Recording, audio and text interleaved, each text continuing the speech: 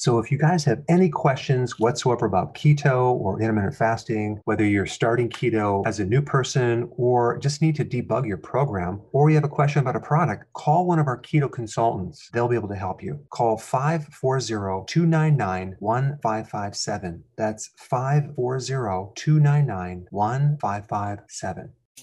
Did you realize that an average person consumes only 1.4 cups of vegetables per day? That's right, you heard me.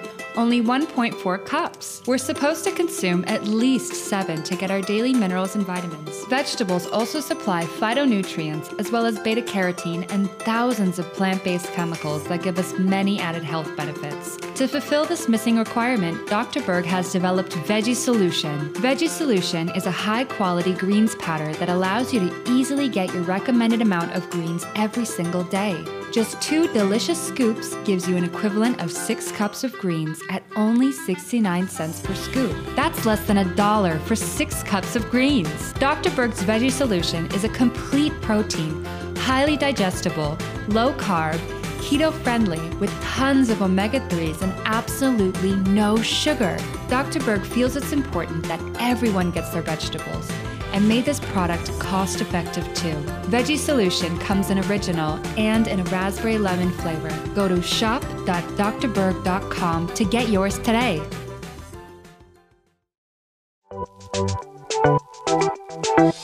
Welcome to the Dr. Berg's Healthy Keto and Intermittent Fasting Podcast, where Dr. Berg takes you on the journey for the truth about getting healthy and losing healthy weight.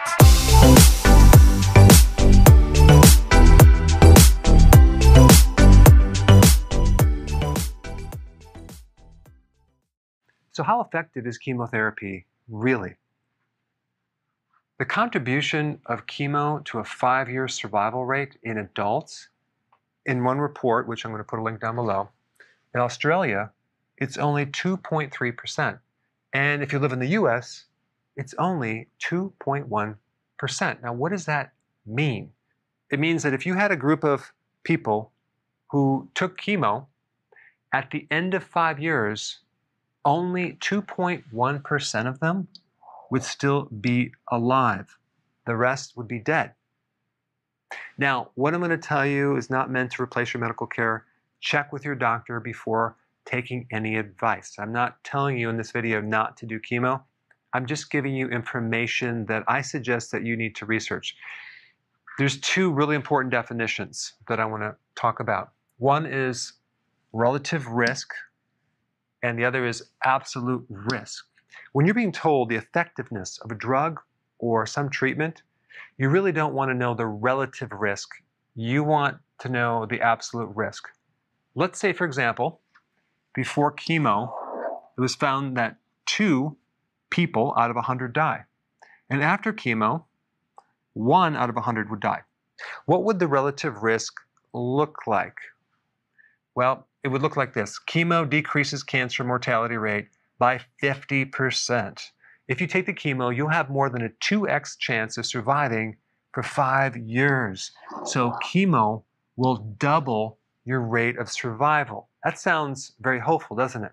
Let's take a look at what it actually means. Now, if we take a look at these numbers, okay, and if we look at the absolute risk, it gives a different picture. Chemo decreases cancer mortality rate by 1%, okay, because we're going from 2 to 1. Remember, these are fractions. They're not whole numbers.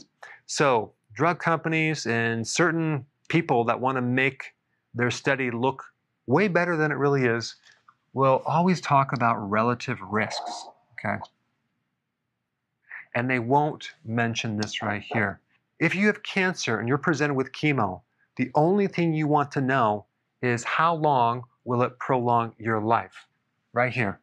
That's what you need to find out. So you ask your doctor, if I take this chemo, how much longer am I going to live? That's what you need to know. And then after they tell you, you want to request a study and actually read it yourself to see if it matches up.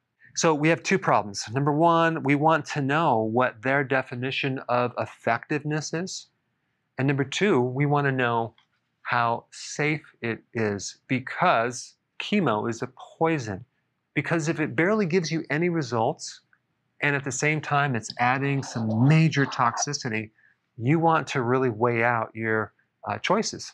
Now, the other thing that I would do if I was talking to an oncologist is I would want to know if they are open to alternative therapy or natural type things, because there's some significant science behind using natural things to affect cancer. And you just want to know if they're open to it. And if they're open to it, great. If they're not, all that tells you is they have a fixed idea and they're unwilling to look at the information that's out there. And the last thing I want to mention is if you haven't seen my interview with Dr. Seyfried on cancer, I think you'll find it very interesting. Check it out. I put it up right here.